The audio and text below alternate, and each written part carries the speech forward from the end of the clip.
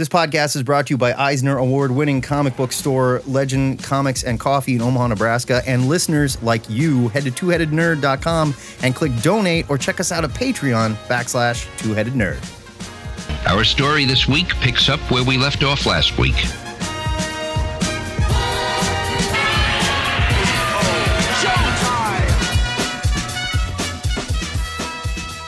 Broadcasting from the quarantine ziggurat at Omaha, deep below the metro area, it is our pleasure to welcome you to episode 594 of the Two-Headed Nerd comic book podcast. I will be your head number one for the duration of this journey this week, and my name is Matt Bum.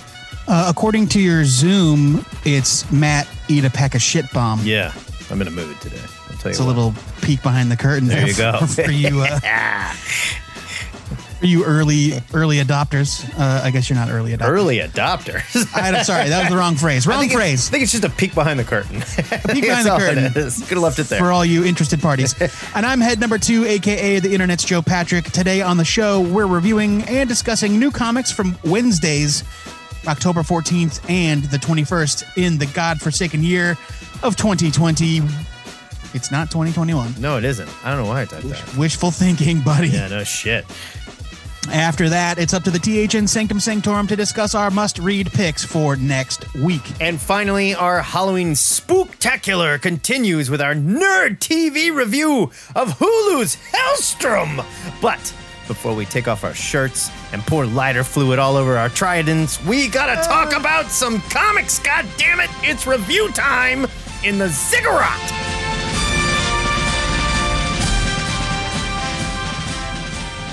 I don't think you meant that in the Hellstrom way. I think you meant that in the filthy way.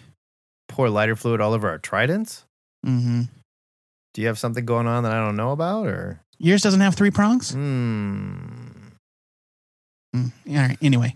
Hey. This week, the review pile is full of Wildstorm refugees, stolen Alan Moore properties, religious space zealots, royal space grandpas, and one big old scumbag. All kinds of space stuff going on here. It's kind of a gross week. Now let's kick this pig and get the review train rolling, sir. I'm starting this week with my review of Warhammer 40,000 Marnus Calgar, number 1 from Marvel Comics. It's written by Kieran Gillen with art by Jason Burrows. Gillen and Burrows launched the first in a line of Warhammer 40k books over at Marvel, and this one follows the life and times of the most famous of the Ultramarines, Mr. Marnus Calgar himself. The story flashes from Calgar's present, quelling uprisings with violence and fury in the name of the Emperor, to his past as a young Space Marine hopeful as a rich kid, judged by his peers for his parents buying his status. Now, the Warhammer 40k universe can seem like a pretty bleak place with its almost complete lack of heroes with good motives, but Gillen shows readers what life inside the religious zealot, despotic imperium is like for a budding space marine, and really does impart some humanity on their never-ending war against the heretics and aliens of the universe. Burrows was made to draw violent sci-fi like this and has come so far from his early days as a gore artist at Avatar. Don't get me wrong, he was always great. He was one of those guys that I looked at and said, you're not going to be at Avatar for very long. That is not to say anyone working at Avatar is untalented. They just definitely have a house style, and a lot of people get stuck there in it. Well, and really, Jason Burrows has been around for so long that he kind of defined the Avatar house style. He was the artist on the very early not Alan Moore, Warren Ellis, Strange Kiss. Yeah, but like that was like proto Avatar. He's improved a lot since then. That stuff did not look great. This was truly a great intro to the universe for new readers and a ton of fun for hardcore fans like myself. I was thrilled with this. I'm giving it a buy it.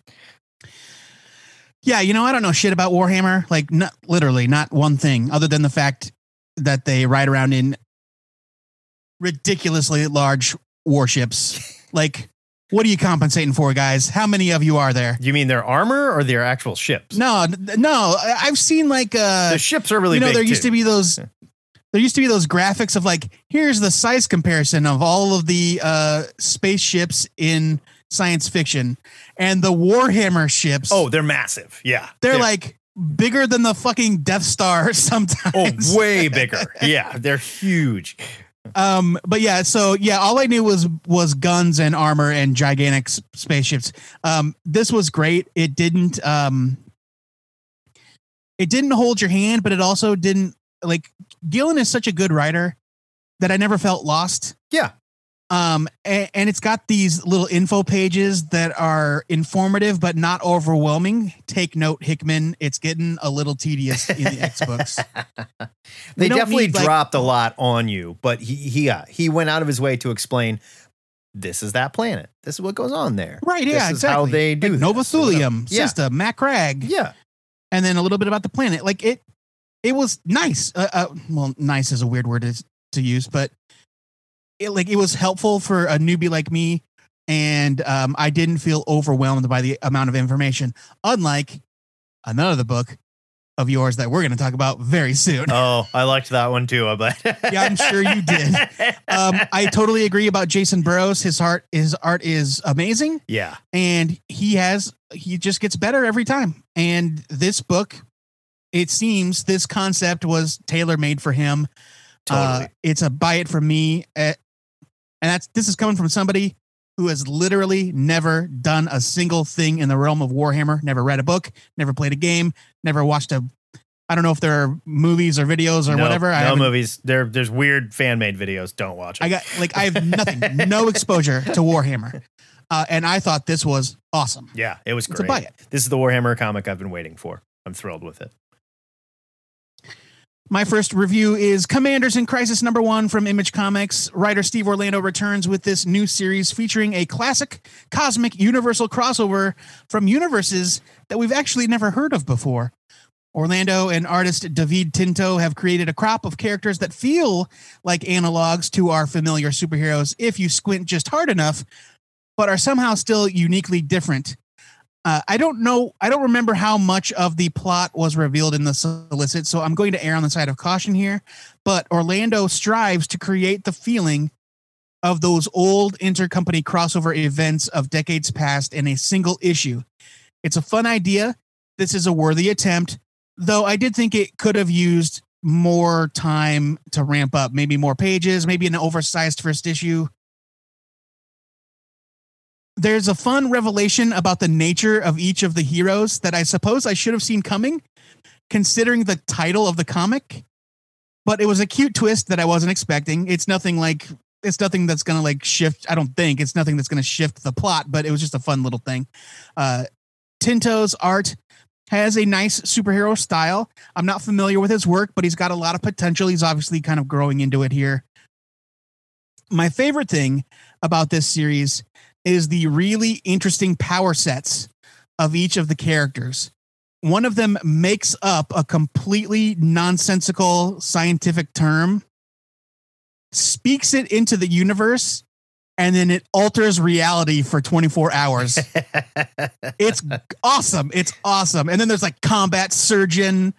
I don't remember ever really seeing anything like this in comics before. Now, don't get me wrong, there's familiar elements, but there is also a lot about Commanders in Crisis #1 that felt really original.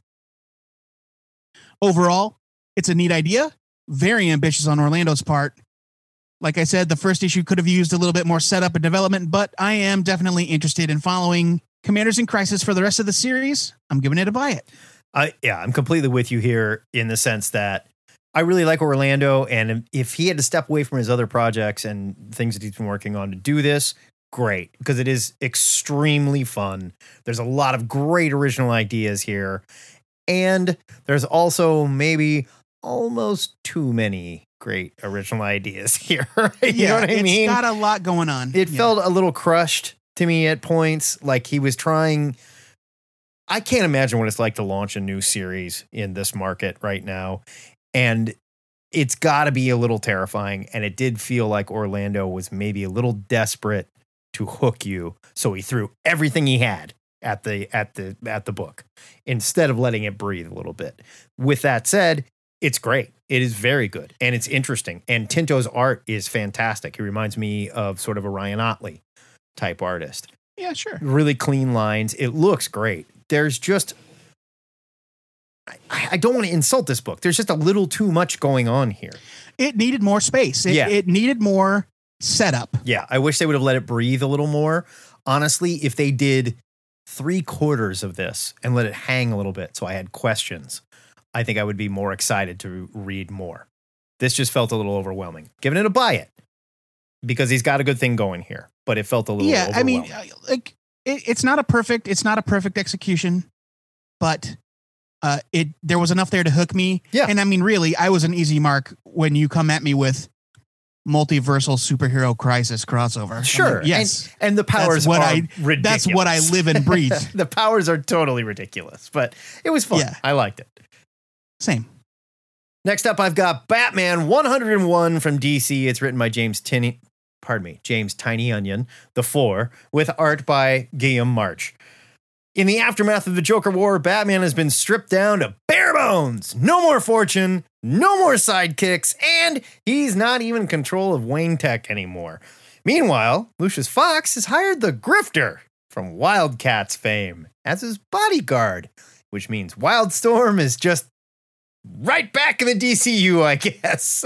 Well, I mean, I think it might be safe to say that they're never going to let Warren Ellis finish his vision of the Wildstorm. Yeah, I think I don't think we need to worry about it one way or another. So yeah. I like that Tinian is stripping Batman down from the never-ending well of tech-caped crusader he's become, but this does feel a little similar to what Christopher Cantwell is also doing on Iron Man right now.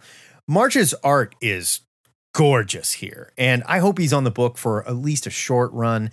It seems DC heard my whining and is at least taking Batman back to basics a little bit, but we'll see how long that lasts. I don't know. Also, there seems to be a nod that the Batman Catwoman Tom King story is definitely happening, and this is going to possibly lead into it, although it's supposed to happen in December, and here they sort of make a different promise, so we'll see. Give your review and then I will comment on that. Giving it a buy it. Okay, great. I think that there is a strong indication that Batman Catwoman may not actually be completely in continuity. Yeah, so I almost wonder if Tinian wrote this earlier and thinking that... No, I don't think it has anything to do with that, because Batman Catwoman was supposed to come out at the beginning of the year. I mean, that's true, but at the same time, it's like then it got moved and then other things changed. And this is definitely them saying, hey, we'll try it again. You and me, just you and me, will run away and do it. Why would he make a mention like that? Well, okay. So this is what I think.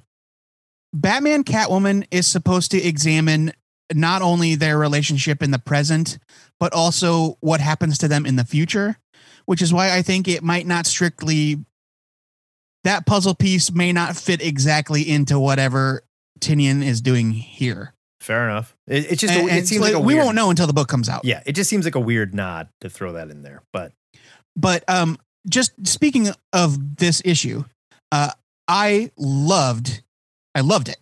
I've been critical of Batman in recent months. I think it's just been, they've fallen into that trap of event after event after event. Yeah. Too much going on, too much stuff, too many characters. Yeah.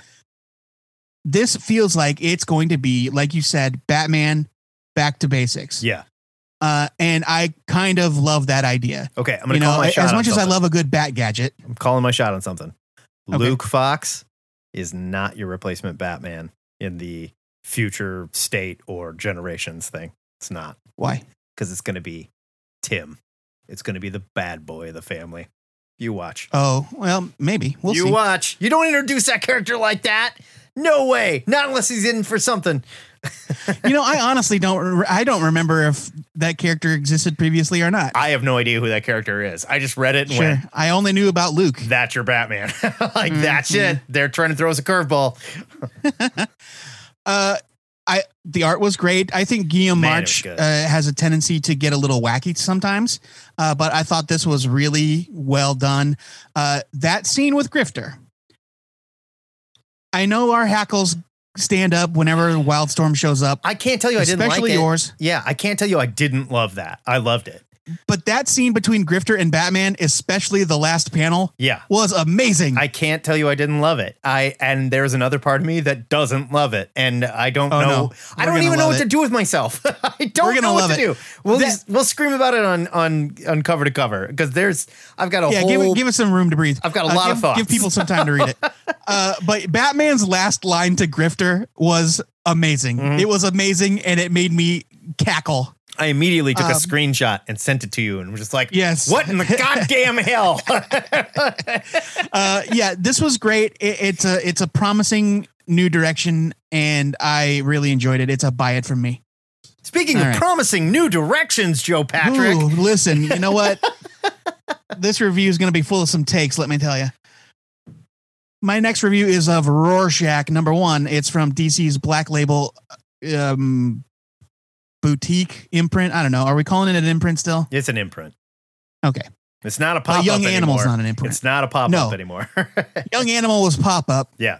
It popped up and then it popped out. But Wonder Comics was not an imprint. I think it was a pop-up too. It's hard to keep track, man. There's a lot of popping at the time. Tom King does not know when to leave well enough alone, so here we are going back to the world of Alan Moore and Dave Gibbons' Watchmen. This time, it's a solo series featuring everyone's favorite objectivist vigilante. Oh, but wait. King has instead shifted this new Rorschach's idolization to a woman named Hannah Arendt, who was a real-life philosopher in the 1940s. Her philosophy placed the blame for radicalizing citizens at the hands of the system, a broken, flawed system. Sure. Specifically, her focus was Nazism, not individuals. So naturally, this new Rorschach decides that her teachings means he should probably murder a bunch of political candidates.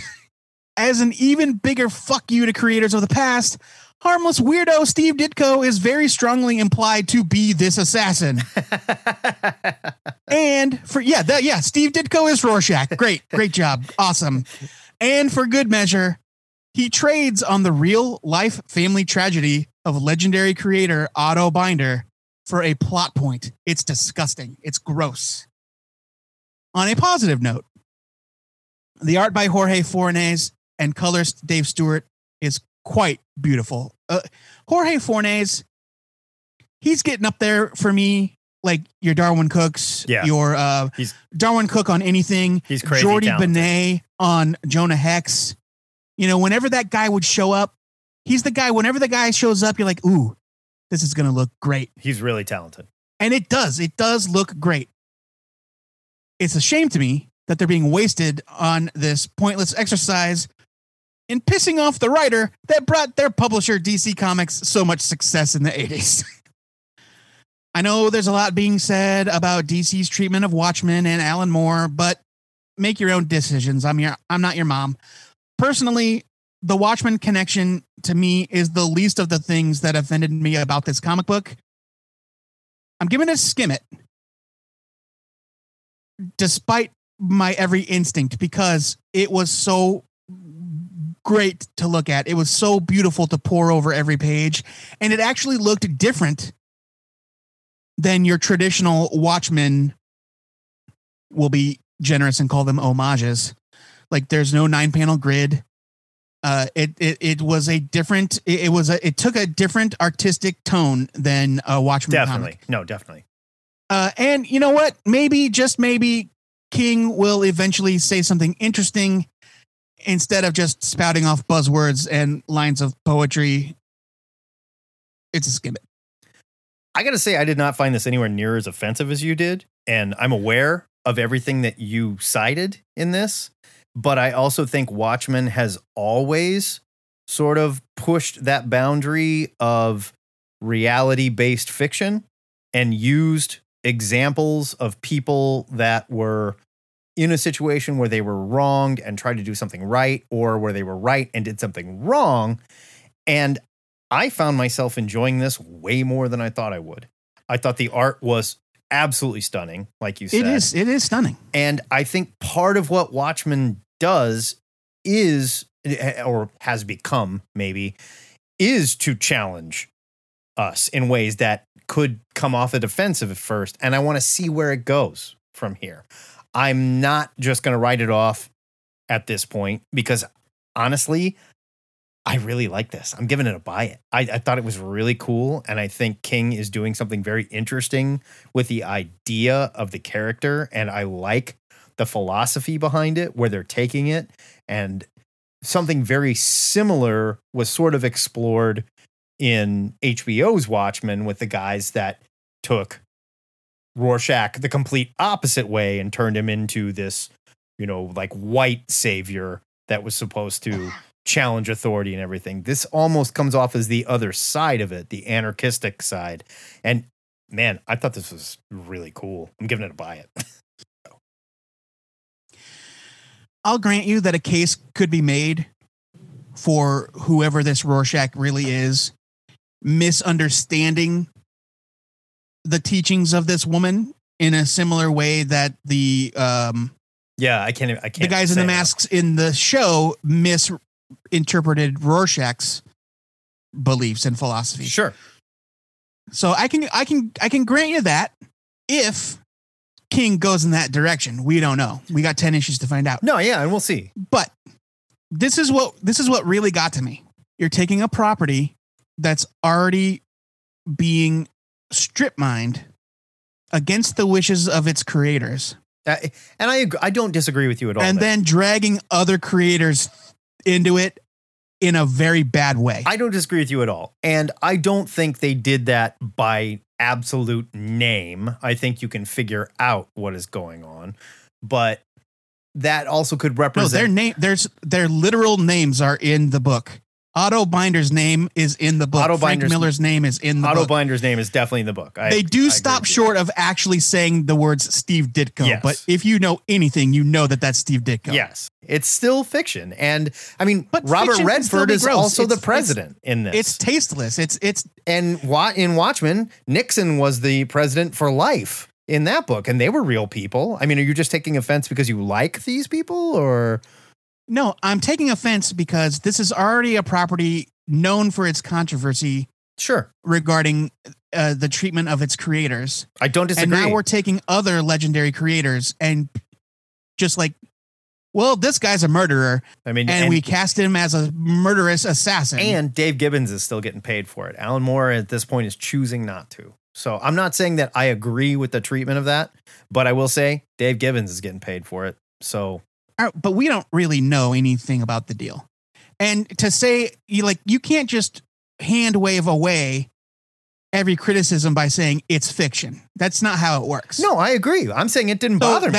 I reacted to it differently than you. Yeah. And it didn't bother I thought me. It was lacking in taste. Fair enough. And I thought it didn't bother me. That's where I'm at. So, well, that's because you have no taste. I see. Okay.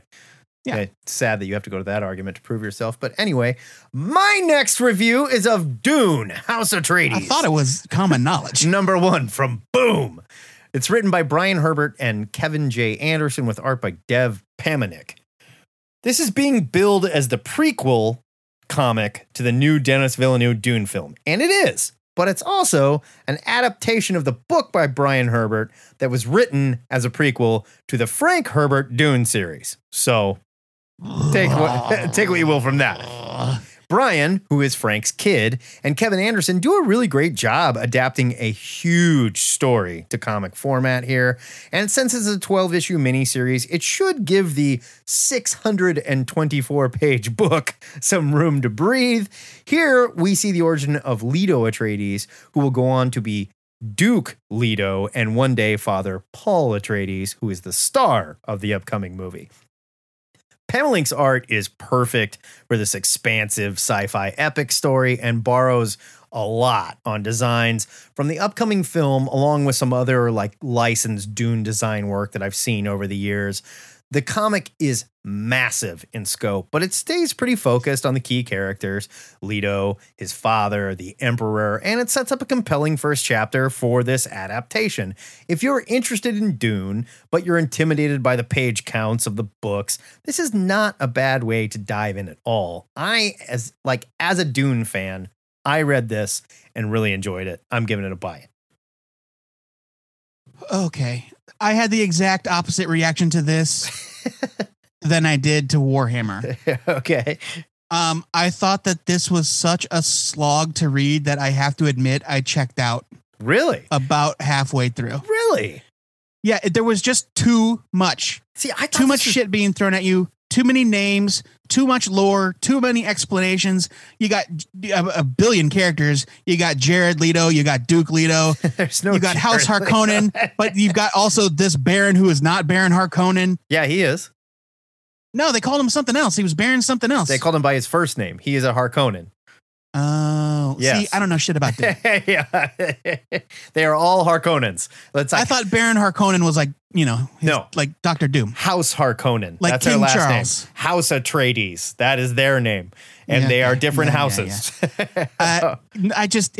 It was too much, man. It was too much for me. I did think the art was pretty great. It's Game of Thrones in space is all it is. I get it. And maybe if I was more familiar with the subject matter, I'd have been more into it. But I thought that, look, another thing, this guy, Kevin J. Anderson, he's got a reputation and it isn't always great. Oh, really? Yes. He's written a lot of sci-fi books. He's dipped his toes into I a knew lot he of was different a sci-fi franchises and dude, not yeah. all of his efforts are celebrated. Oh, I mean, come on.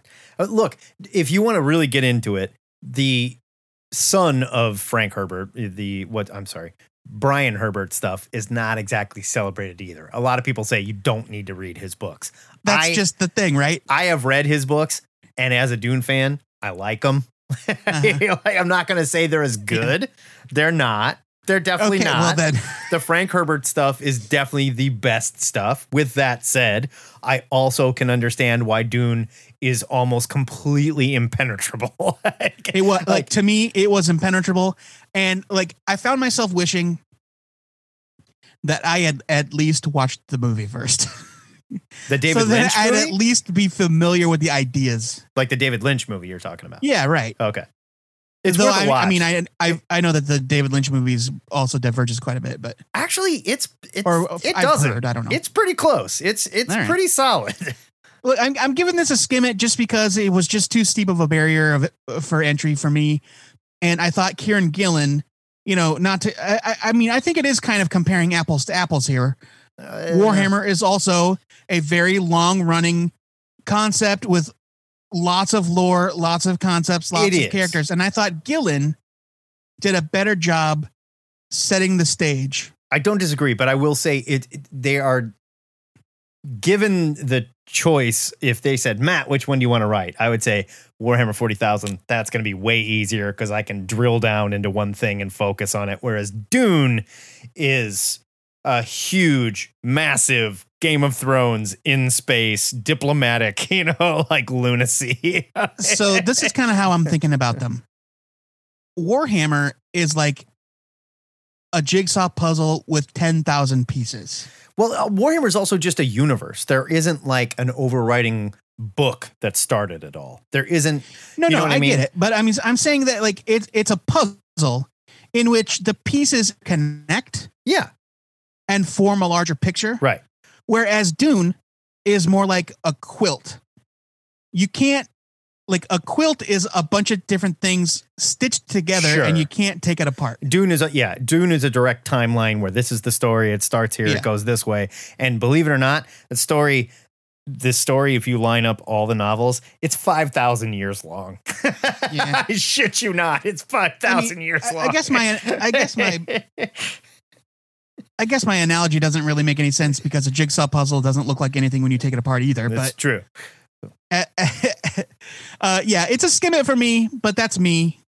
And I do agree that if you're a Dune fan or at least have a passing familiarity, you'll probably get more out of it than I did. I just think it's so hard. Here's the thing. I love the Game of Thrones books too. And when they put them into comic book format, I didn't give a shit. It just didn't work. It's one of those things where there's so much to the lore and so much going on that stripping it down into comic book format can oftentimes you lose so much that there's just nothing there. And I think they did a really good job of making this as approachable as it possibly could be. I'll take your word for it. I don't know if that's high praise or not, honestly. They did the best they could given the circumstances. Given what they had, you yes. said. And you got the guy that wrote the book. You got the guy that wrote the book and another guy that is also a That's a plus. Yeah, for sure. Good. That's a positive. So that's great. At least it's not just like, hey, we grabbed some schmuck who used to work on Blue Beetle and he's going to tell you about Dune. Sure, right. All right, let's move on. Next up for me, moving into this week's books, Fantastic Four, number 25 from Marvel. R.B. Silva joins Dan Slott as the new ongoing Fantastic Four artist, and good Lord, does this issue look amazing. Yeah, it's R.B. fucking Silva, man. That dude is know. amazing. I think part of the reason that I haven't been able to get that into this run of the Fantastic Four is that the art, while it's been nice. I'm not going to say the art was bad. I'm not saying the art's been bad, but I think it's kind of lacked that sort of cosmic spark. Okay. I mean, all right. There's been some really solid artists on Fantastic Four. Look, like I'm not taking away from the artists. There's just Silva brought something to this issue utterly cosmic and alien. Well, that dude is also like next level talented. Like R.B. Silva's probably one of the most talented comic book artists working right now. So following the events of Empire, the FF are trying to resume normal life, or at least normal for them, when a being from the depths of space more powerful than anything they've encountered in a while shows up on Earth in search of something. Of course, what it finds are two secrets being held by Dr. Doom and Reed Richards, respectively, secrets that will have a grave impact on the universe. Aside from the art, I feel like oh, Jesus. I feel like Dan Slott may have gotten that cosmic spark. What an unfortunate autocorrect. I'm sorry. Dan Slott autocorrected to Dance Slut. Hey, everybody loves. You know what? I feel everybody loves a good dance slut. Okay. Yeah, you know what? He might be. But I think he's really gotten that cosmic spark back as well, because I thought this was a really good issue of the Fantastic Four. All the characters get equal time. They all have their own interpersonal things going on, like Sue and her secret shenanigans with Nick Fury, and Ben and Alicia settling into life as foster parents. There's a backup story by Slott. There it is again. And artist Paco Medina, featuring the return of one character and the sort of return of another, both of which made me very, very happy. I'm back on board Fantastic Four with this issue for now. I really miss this family, and I'm glad to see, or at least hope, that this is a return to form for Marvel's first family. I'm giving this a buy it. Yeah, I feel like the whole run up to Empire, I don't know if Dan Slott just like got more directed and figured it out and said, okay, but I've really enjoyed Fantastic Four for about, I'm going to say the last 7 issues. I think that all of the Empire FF stuff was really good. It was really good. And it just started to pick up steam. And this issue was great. And Silva doesn't hurt at all. I'm not going to fault anything for the art like you were. I just think Dan Slott maybe came into Fantastic Four with an idea like, I'm going to do for these guys what I did for Spidey. And we're going to get wacky. And we're going to do some weird stuff. And I don't need the Fantastic Four to do that. And it feels like he's settled down. And now he's letting the Fantastic Four do what the Fantastic Four should be doing. And it's working. And he's a really talented writer. And I'm happy to see it. And I'm happy to give this Fantastic Four a buy it as well. Go pick up Fantastic Four. It's fun to read again. Once again, I'm not discounting the talents of the previous artists. It sounds like you were directly insulting the previous artists. I'm just saying that to me, Fantastic Four needs this kind of bombastic, cosmic feeling to the art, and in this issue, I felt it. I am going to tweet at the previous artists and let them know what you said. Go for it. At Aaron Cooter. I dare you. Yeah, Aaron Cooter is so good. I love that dude. I liked the issues I read that he did, but I don't even remember who drew it before R.B. Silva came on board. Don't worry, I do, and they're going to hear about this. My next review is of Werewolf by Night, #1 from Marvel. Here's your creative team. It's written by Taboo and B. Earl. That's fun to say. With art by Scott Eaton. Forget the old Jack Russell Werewolf by Night. Here, rapper and professional breakdancer Taboo introduces Jake maybe Russell. I can't remember if he had a last name here or not. I don't think he was Jake Russell. He's a young Native American werewolf that uses music to help him control his feral instincts and fight crime on the reservation. There's a moment in the book where I'm like, okay, so music helps him like focus and like soothe the savage beast or something, or get him pumped up. All right.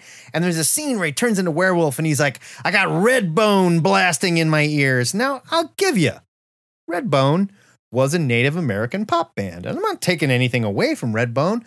Their biggest hit was Come and Get Your Love, which you may remember from Guardians of the Galaxy 2. Come and get your love. Now let me ask you, Joe Patrick, you're a werewolf. You're about to turn into wolf form and fuck some shit up. Do you reach for the Guardians of the Galaxy 2 soundtrack, or maybe do you go with something a little harder at that point? Look, I don't know, man. I gotta say, this wasn't the train wreck that I thought it would be, but it's far from great. I feel no attachment for the original Jack Russell character, so I don't mind the new character at all. I was hoping for a little more horror here, though, and the variant covers sure make this look like it was going to be scary.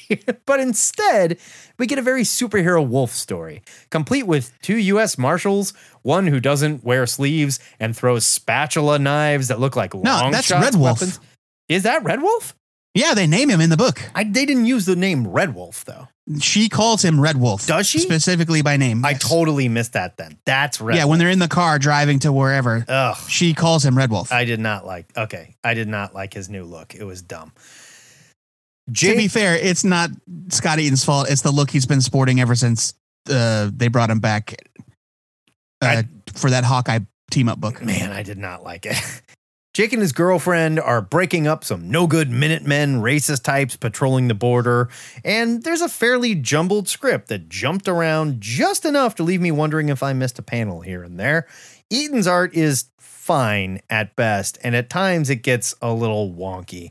Werewolf by Night is a title Marvel could have done something very cool with, but this felt very safe, very paint-by-numbers, 90s comic book storytelling by a guy that is admittedly not a comic writer and could have done much worse. I'm going to give it a skim it, which is way better than I thought it was going to be. Yeah. I mean, I didn't think this was bad at all. No. I mean, it was forgetful. There was some scenes where I'm just like, what is happening here? There's like a scene where they're talking with their grandmother and nothing odd is said. They're just having a conversation. And then both Jack and his girlfriend turn and go, Grandma! And it's because I think she was implying that they were getting busy. But they're like related? No, you just called her his girlfriend. Yeah, but she calls her grandma too in that scene. That's what threw me. She says the word. They both at the same time say, Grandma! Like, I mean, maybe that's just a cultural thing. I don't know. Look, if I'm dating you, and we show up to your grandparents' house, I don't just like start calling them grandma and grandpa. I call your mom. No, you don't. Sure, I do. No, my mom would slap your face if you tried to. No, pull she that wouldn't. Bullshit. She would She'd love not it. put up with that. I'm the son she never had. That's true. The son she wishes she had. The son she wishes she had. There you go. She has sons. Do not destroy my masculinity like that. Thank you, sir. Okay. I mean, I didn't find anything offensive about this. My biggest complaint, Scott Eaton. Scott Eaton is an artist who I have enjoyed in the past. He's also an artist that's been around for a couple of decades now. I texted you about that, and I was like, I feel like he's good at this, right? Like, I have memories of him being good at this. Yeah, he drew Superman, for a time. Like he's, but it's just, I feel like he's maybe lost a step or he's taken some shortcuts. Not that it was offensive to look at or anything, but no. The art was okay, not great. The story was fine. I actually really liked how much they leaned on and brought in the Native American cultural elements. I thought that was nice. See, it offended me. I thought it was PC bullshit. And I was like, oh, here we go. That's a joke, by the way. I do not think that. Yeah, don't add us. Come on. Again, I don't want to make fun of this dude's name, but they put his name on the cover. And then inside, they called him B. Earl. His name is Ben Jackendoff. Why didn't they just put B. Earl on the cover so we didn't have to think about it? I don't know.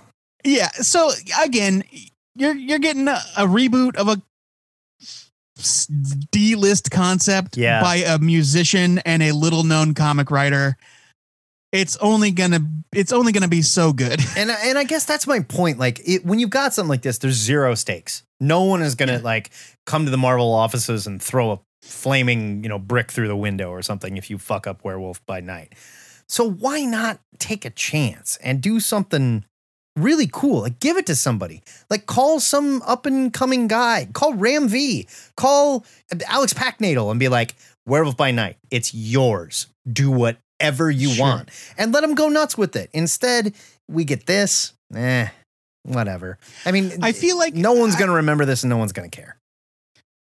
So I'm of two minds on it. I think that it's kind of a wasted opportunity to do a Werewolf by Night story during the Halloween season and have it be about the least scary comic book ever made. Yeah. The other side of that coin is that I feel like these guys had this idea about a teenage Native American superhero and they tacked on a concept that was available. Sure. Yeah, it could have been anything. He literally could have been any other thing. Right. And other than some jokes in the book, they were, there's a bunch of hair in the shower. Yeah. This was kind of just generic superhero action with, it was like Super Dinosaur or The Astonishing Wolfman, those Kirkman books where it's like, they're superheroes that just look like monsters. Right. It's just a generic action book. Yeah. What's the point? It's fine. It's a skim it. It's not Werewolf. They even make like they make an attempt to like reach out and be like, yeah, this is totally happening to Marvel. You check out Outlawed. Come on. Yeah, exactly. This has nothing to do with Outlawed. Fuck off. No. All right. Our final review comes from me. It's The Scumbag #1 from Image. Rick Remender's latest creative vision is here, and it is completely ridiculous. Ernie Ray Clementine is probably the world's most terrible person, fueled by decades of abuse, alcohol, and drugs, and sex, and any number of other things that would make a person not very much fun to be around. A complete degenerate in every way. He steals from charity to buy drugs in this issue. He's a drug addict, sir. Okay, that's a responsibility. Okay. Oh, okay. Sorry. That's like when you don't just want candy, you need candy. Yeah, that's a responsibility. You don't get it. All right. Yeah. So naturally, Ernie stumbles upon a battle between two mysterious super spies and accidentally injects their super soldier serum into his veins instead of his syringe full of heroin. Now the fate of the world is in the hands of the worst person on it, and he's not going to make with the saving until his demands are met. The demands are hilarious. First off, I want to talk about the art by Louis LaRosa. It's stunning. It's like Lee Bermejo detailed pencil art, like line art. It's that level of intense detail, but it's a lot more exaggerated, like caricature-ish. But the colors by Moreno Dinicio offer a painted palette that brings those exaggerated figures to life. Like they pop off the page. Yeah. It's like looking at stills from a cartoon or from like a CGI cartoon. Of course, Remender's script is ludicrous and wickedly funny. Ernie does things that should make every reader find him completely deplorable, but somehow you just can't help but root for the guy. Placing this bizarre, filthy lowlife into this ultra bright world of superhuman spies is a fantastic contrast. I can't wait to see where Remender takes it from here. The Scumbag #1 is outrageous. It's not going to be to everyone's liking. I specifically spoke to a friend who read a preview of the issue and had to stop after a certain scene 5 pages in. You'll know it when you get there. Oh, please. What a crybaby. Give me a break. No, hey, listen. Everyone, different strokes for different folks. Whatever. You know what triggers this guy? Nothing. That's because you have no morals. It's over the top in some pretty disgusting ways, but it was also a tremendous start to yet another interesting, high concept new series from a deeply troubled mind, I'm giving this a huge buy it. I loved it. I loved it as well. And it feels like what Rick Remender is so good at doing things that Mark Miller thinks he's great at doing. You know what I mean? Yes. Like right. I got that feeling at the same time where like Mark Miller is like, you know what I'm going to do with this comic book? I'm going to push your fucking buttons. I'm pushing them, pushing it now. Yeah. You feel me? Push the button? Yeah, pushed it. Yeah. And you're like, I get it, Mark. Okay. Thank you. it's like there's intelligence behind the degradation. Yes. Whereas Mark Miller's like, I forced your son to fuck your daughter, then I put a bomb in her uterus so you can't abort the baby. Exactly. Yeah. It's like, no, thank you. And I'm not going to say that I don't like Mark Millar. When he's good, he's great, but he's not always great. I feel like Rick Remender, I think we can safely say he's always great. I have not disliked anything that I've read from Rick Remender. This is fantastic. It's funny. It's offensive. It's well thought out. It's well plotted. And the art is just stunning. It's absolutely stunning. And the art is like just as overly bombastic as the script. They went way out of the colors are ridiculous. This is insane looking at it. It's like you're tripping while you're reading it. It's so hyper realistic and bright and ridiculous. Like, I think this is fantastic. And spoiler alert, it's going to be the best book that I read this week. So I'm giving it a huge buy it. I loved this. I just loved it. We'll just go right into it. I think I'm giving my favorite book of the week to The Scumbag as well. Yeah. Even though I almost gave it to Fantastic Four because I was so happy to read a Fantastic Four book that I really loved. Yeah, and I wanted to give it to Warhammer 40,000. I really did because I love Warhammer 40,000 so much, but it's tickling my pickle personally. Well, but you know, I even considered that as well because I finished Warhammer #1 thinking, oh shit, maybe I like Warhammer. You do. And so like that's high praise for a book, for a creative team to come in and convince me to get into something so, you know, dense and long running. But I got to give it to The Scumbag. It just ran away. It was too much fun. It was too much fun. And like the offensive, ridiculous, over the top, but still smart, well done, and fun. Like if you're a fan of like the Boys TV show, you'll love this. You'll absolutely love this. Chlomp, flop, slorp, lip. That does it for reviews this week. And chlomp, flop, slorp, lip.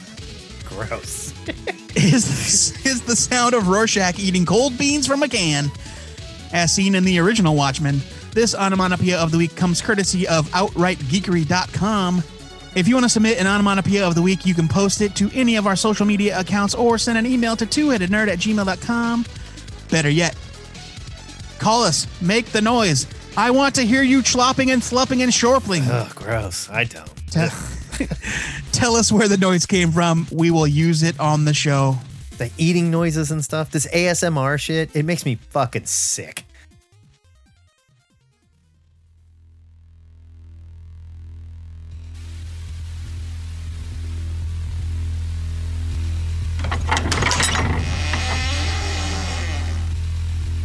That is it for reviews, and now it is time to head up to the THN Sanctum Sanctorum, where I am refusing to watch the Dodgers-Rays World Series, and it's not because they booted the WWE Raw to FS1. No one is watching Raw anyway. It's because I was hoping the cheating Astros would take it all just to add insult to injury in this piece of crap year we're living through. I just want to wallow in the misery at this point, folks, and nothing makes a kid miserable like the MLB, let me tell you. Except for maybe the WWE, because it's really bad right now, too. Joe, why don't we put on the old mitts, play a little catch, and take our mind off this dumpster fire of a year by talking about our must-read picks for next week. I don't think you play catch. I think you have a catch. Let's go have a catch. This is why I don't play catch with you. This is exactly why. Well, obviously, you don't know how it's done. Okay. My pick for next week is Colonel Weird, Cosmagog, #1 from Dark Horse. It's written by Jeff Lemire with art by Tyler Crook. 32 pages for $3.99. Here's your solicit.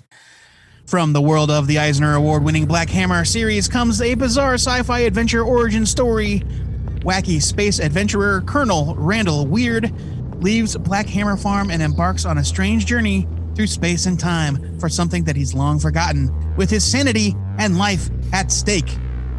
Look, we're a broken record at this point. We love Black Hammer. I fucking love Colonel Weird. Yeah. He's so bizarre and funny. I can't wait to read this. Tyler Crook is an amazing artist. You might know him from Harrow County. Tyler Crook is stupid talented. Yeah, this is going to be awesome. And if you're not reading this stuff, you're missing, because it is a ton of fun. My pick for next week is Teenage Mutant Ninja Turtles: The Last Ronin, #1 from IDW. It is written by Tom Waltz, and it's important because Tom Waltz is the guy that got Kevin Eastman and Peter Laird back together to help him write this comic book. Here's your solicit. It's the TMNT event of 2020. Springing from the minds of TMNT co-creators Kevin Eastman and Peter Laird comes an epic like you've never seen before. In a future New York City far different than the one we know today, a lone surviving turtle goes on a seemingly hopeless mission to obtain justice for his fallen family and friends. Kinetic layouts from Eastman, moody inks from Andy Kuhn, and a thrilling script full of surprises from longtime TMNT scribe Tom Waltz all combine to make this one of the most memorable TMNT stories you will ever read. Oversized in both format and page count, this is a perennial TMNT tale that cannot be missed. This is your Teenage Mutant Ninja Turtles Dark Knight Returns shit. This is going to be awesome. You know that's got to be Raphael, right? He's too rude to die. Well, I don't know. I think it could be further in the future than that. I'm not even certain. We don't know. Like, all bets are off. This could be a kid of the Turtles. Well, come on. Could be. Why would anybody care if it's not one of the OG Turtles?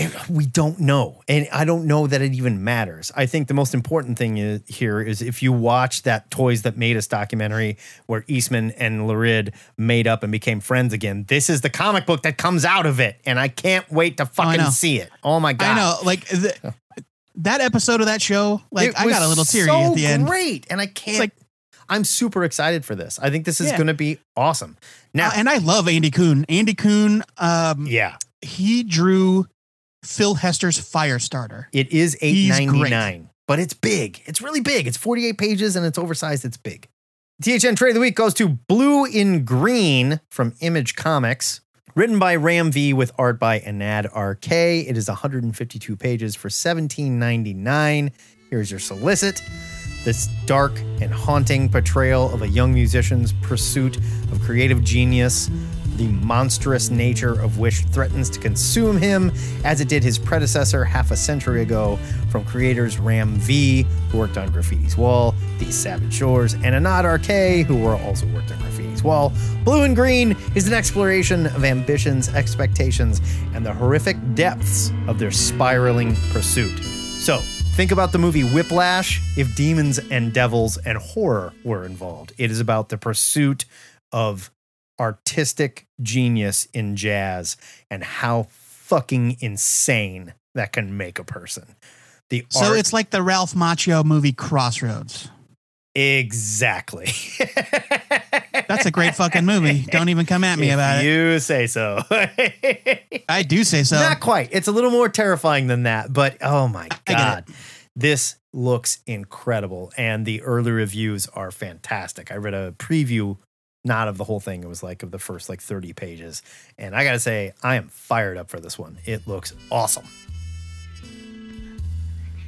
Of course, we want to hear about your comic picks for next week and how the designated hitter has destroyed baseball as we know it.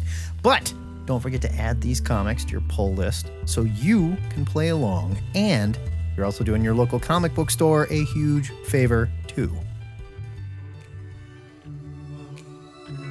It almost didn't happen, but somehow Hulu managed to hold on to the last threads of the, quote, adult Marvel TVU they wanted to build, and Hellstrom is here.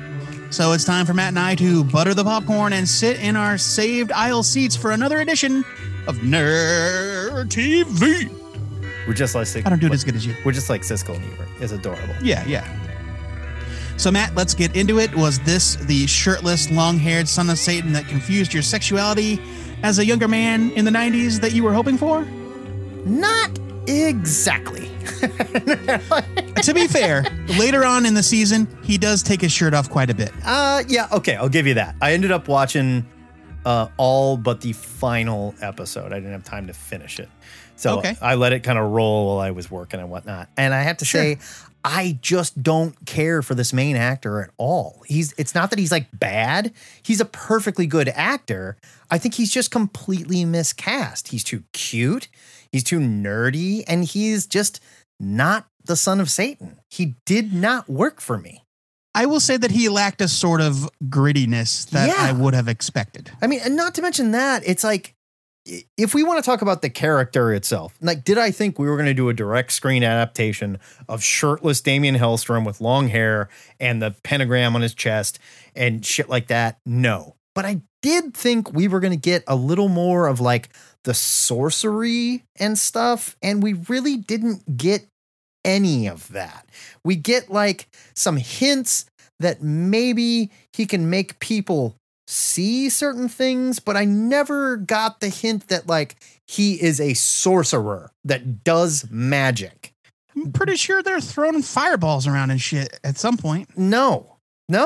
They're like, there was a thing where he tricked some people into seeing things, but no, they never touched on any of that. The sister as well, who, by the way, I thought the sister was great. She looks the part. She's way more interesting than the main actor. Her voice does sound exactly like Portia Del Rossi, which kept freaking me out every time I wasn't looking at my computer. But the sister, Anna, who is supposed to be Satana, I guess, they kept like taking her badass license away from her. They introduce her and she's like, fully empowered. She's fucking badass. Hold up. How spoilery are we getting here? I'm gonna stay away from hardcore spoilers. Okay. But like in the first episode, she is a complete badass and she is sort of preying on an evil man who's doing bad stuff. And she knows that he did bad stuff and she's not afraid to just straight up fucking kill that guy. But then when they get into the whole evil dad thing, and I kind of hate that they keep calling, without any major spoilers, I hated the fact that they keep referring to this thing that like the plot centers around brother Hellstrom and sister Hellstrom, whose mom is possessed and she's in a mental hospital, and it's very 80s horror mental hospital. It's got padded walls and shit. Only in this mental hospital, if you piped off, they'll punch you in the face. Like, they treat the people of this mental hospital like shit. Well, she's an extreme risk. No, not just her. I'm talking about other people that are just like, I'm freaked out. And they're like, settle the fuck down. And it just, the whole thing felt like very whitewashed horror to me. Like they wanted to go full Satan, but they were afraid to go full Satan. So they sort of leaned into this demonic thing that never really took off. And you took the license of the two, like the powerful license of the two characters, Hellstrom, the son of Satan, and Satana, the daughter of Satan, and made them badasses for a second, and then completely just like took all that away from them. And they're scared and they don't know what to do. And they don't even have the power to deal with this stuff. Like, I just don't know what they were trying to do with this, but they didn't do anything that really interested me. And ultimately, like, was this terrible? No, but it was definitely mediocre. And I just didn't care. I just didn't care. I ended up quite enjoying it way more than I was expecting, but I also like, genre procedurals like Supernatural. I've been getting into Lucifer and it's not bad at all. Understanding full well that it's not the comic. I'm judging it for what it is. So I love those kind of like borderline shitty, like supernatural dramas, and so I was into it. I was into Hellstrom in at least at that level. But then as I kept watching more of it and they revealed more of the story, it wasn't really a one case per episode procedural at all. It was like an ongoing narrative that told us more about this family and the people that are conspiring against them and their allies and how these dark forces are at war with them. And yes, I will grant you that, you're not going to be able to look at this and make a 1-to-1 comparison to Hellstorm. But I will say that it did draw in a lot more of that imagery and thematic stuff than I was expecting. I don't want to spoil anything, but by the end of it, he was looking pretty Hellstormy. And like, he has the scar. It's stylized. It's not like a complete, something you carved in your desk as an edgy teen. That's what I just felt like all of it. It was like they took some imagery and they skimmed the surface of it, but they never like committed to anything. Oh, but it made sense to me because like as the scar's being made, they flash back to when he got the scar and he's struggling against it. So yeah, it's not going to look like a perfect pentagram. I mean, sure. I mean, fine. I guess I'm talking thematically more than anything. And I disagree that they didn't show that they had power. Like they definitely had supernatural power. Now you're not getting the glowy hands Marvel Comics Cumberbatch. Yeah, I mean, Doctor Strange. This is a guy that was spellcasting. He was the Sorcerer Supreme for 15 minutes. I understand that, Matt, but that's not what this is. And I get that. He definitely had Hellfire powers. He had telekinesis. He could purge demons. He had some sort of mind control shit. Like he had powers, and so did she. And it just also seemed like they also, for the sake of the plot, made them seem completely hapless at times.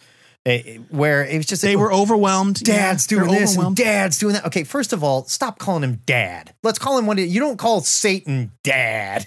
Like you call it something scarier, or they might not know thing or something. Like they know he's evil. Yeah, they know he's a demon, but they might not really know that he's like capital D. But you demon. don't call him Papa or Dad or Daddy. Sure, yeah, they call him Pop. So like, when they announced the series and they released the synopsis, and it was like, brother and sister team of paranormal investigators just happened to be the children of the world's most notorious serial killer. I was like, nope. Why bother? What are we even doing? But they dispel that notion almost right off the bat. They're like, no, yes, he was a serial killer, literally from the depths of hell. Right. No, I'll give you all of that. I just don't feel like they did anything edgy here. They wanted to be scary. It wasn't scary. They wanted to be edgy. It barely felt edgy, other than the fact that they said the word shit a lot. I tried to count in one episode and I got to 15. I just kept making marks on a piece of paper while I was working and watching it. I got to 15 before I lost track. It's like, all right, come on, guys. Well, it's TVMA, not movie rated R. This was just forgetful. I thought that the addition of like the hot nun from the Vatican was useless and just worthless to the storyline. All right. See, now again, like I liked this is a journey that has a very specific ending. And I think that like, you're not seeing the whole picture that I have seen. The only thing I haven't seen is the final episode. Yeah, and a lot happens in the final episode. All right, fine. I did think Robert Wisdom was really good in this. He's the older black dude. He's great in everything he's in. But I mean, in name only, but he's like Caretaker from Ghost Rider. Yeah. Which I thought was awesome. And he's great in everything he's in. He's just kind of wasted here. And this just feels like they could have had a lot of fun with this, and they could have gone completely nuts with it. And you lose nothing if you do, because guess what? We're not getting another season. This is gone. Hulu's not getting any more of this. It's probably gone. Yeah. Marvel Television is not a thing. So we got this. Great. I totally agree. But this is what I'm going to say. I thought you don't like the main actor. I thought he was fine. I will agree that he lacked a bit of edge. Yeah. That was my biggest complaint about that actor. He's not a bad actor. Everybody else he's just miscast. In the cast, I thought everybody else in the cast was incredible. I do too. I really do. I thought the sister was great. I did not care about the Rebecca Marvel played the mom. She was good. Yeah, she was really good. And she does double duty as like normal mom and like possessed lady. The demon that possesses mom. and it's chilling at times. Everybody in it is really good except for the main actor and the nun. I even thought that the main. I'm not saying that the main actor wasn't good. I just agreed that his tone was a little off. He's miscast. But I thought that he did a fine job. He's miscast. The nun was the weakest character. She was terrible. She wasn't terrible. She was terrible. And Casey, while I was making her watch it, Casey was like, who is this woman? She's like, she's supposed to be a nun. This is terrible. She's a nun in training. She was laughably bad. She's like, I trained at the Vatican. Okay, who are you? You trained at the Vatican? She trained at the Vatican. For what? And then we send you to the United States to hang out with Damien Hellstrom, who's just like some dude that's a paranormal investigator? Like, what? Well, no, they sent for her. Who sent for her? Because he used to do it with the woman that runs the facility, but she just couldn't do it anymore. Yeah, so they sent for super hot chick that trained at the Vatican, whatever. Yeah, I don't think that they put that down on the form. I don't think they ticked the box that said super hot, please. No, I think the producers did that because they wanted some eye candy. Yes, Matt, because it's a TV show and everybody on the show is beautiful in their own way. I suppose. So my final thought is this. I went into it dreading it. I liked the first episode way more than I was expecting, enough to keep going.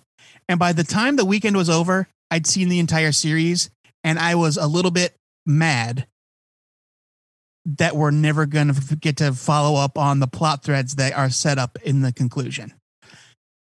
Because I will give this spoiler. The dad definitively appears in the final episode.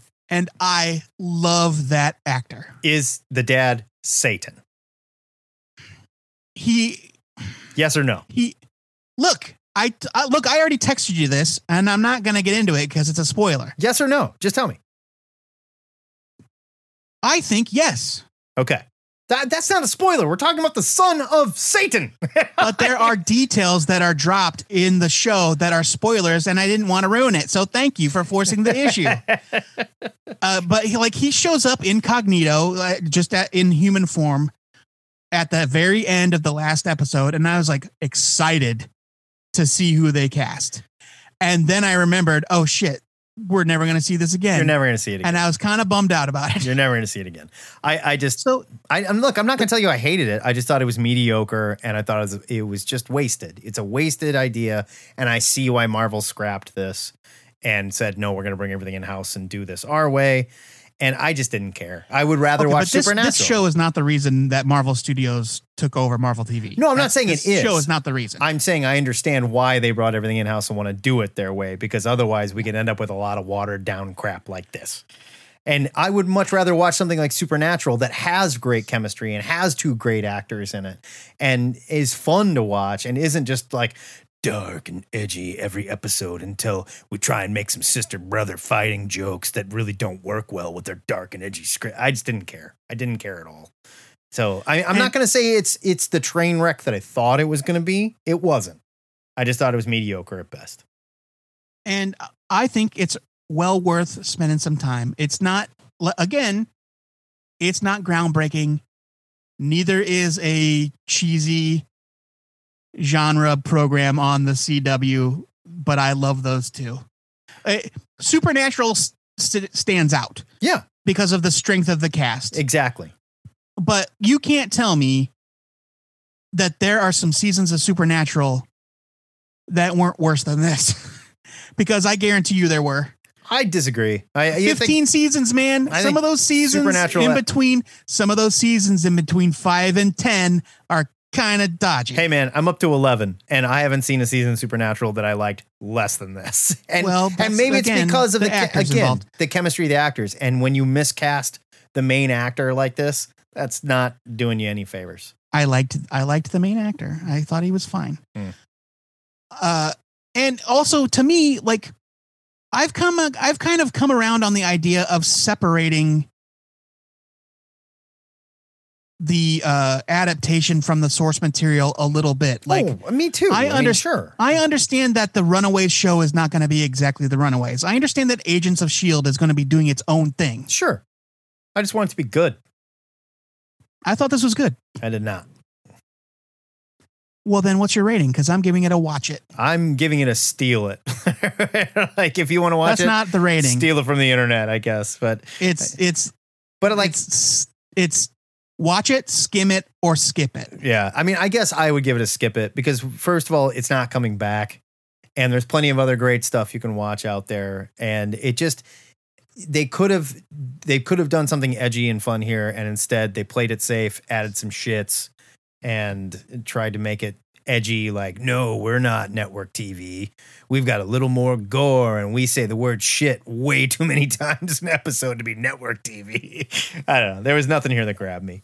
Like, I don't understand where you are getting this idea of forced edginess. I thought it was plenty edgy. Like, there was some pretty extreme stuff going on in these episodes. Maybe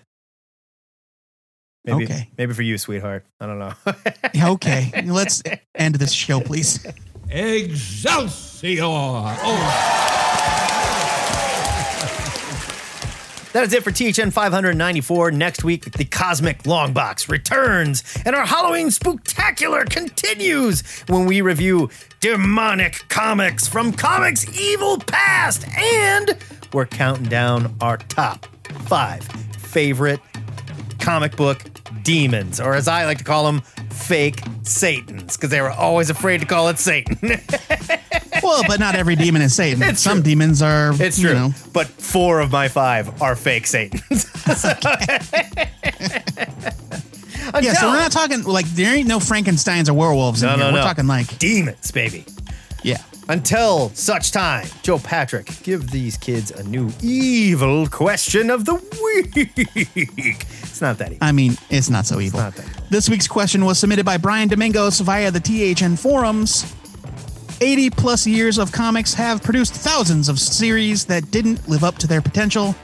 Which concept was produced, printed, and failed that you think needs a reboot and or a second take? Now, to me, I read this as not necessarily something that was executed poorly, but didn't get the traction Right. that it needed. But I think it again, could be either. Maybe there is something that you thought had a great idea and was executed poorly. I would count Yeah, that. exactly. I think it could be Sure. either way. Either or way. something that you just loved, but it was just too much of a cult hit and it got canned. It was too beautiful for this world. Too beautiful for this world. Please keep your question of the week suggestions coming because we're apparently back on track with no end in sight. Cover to Cover is back every Saturday at 10:30 live on our Facebook page, and it's the new home for our Nerd News segment.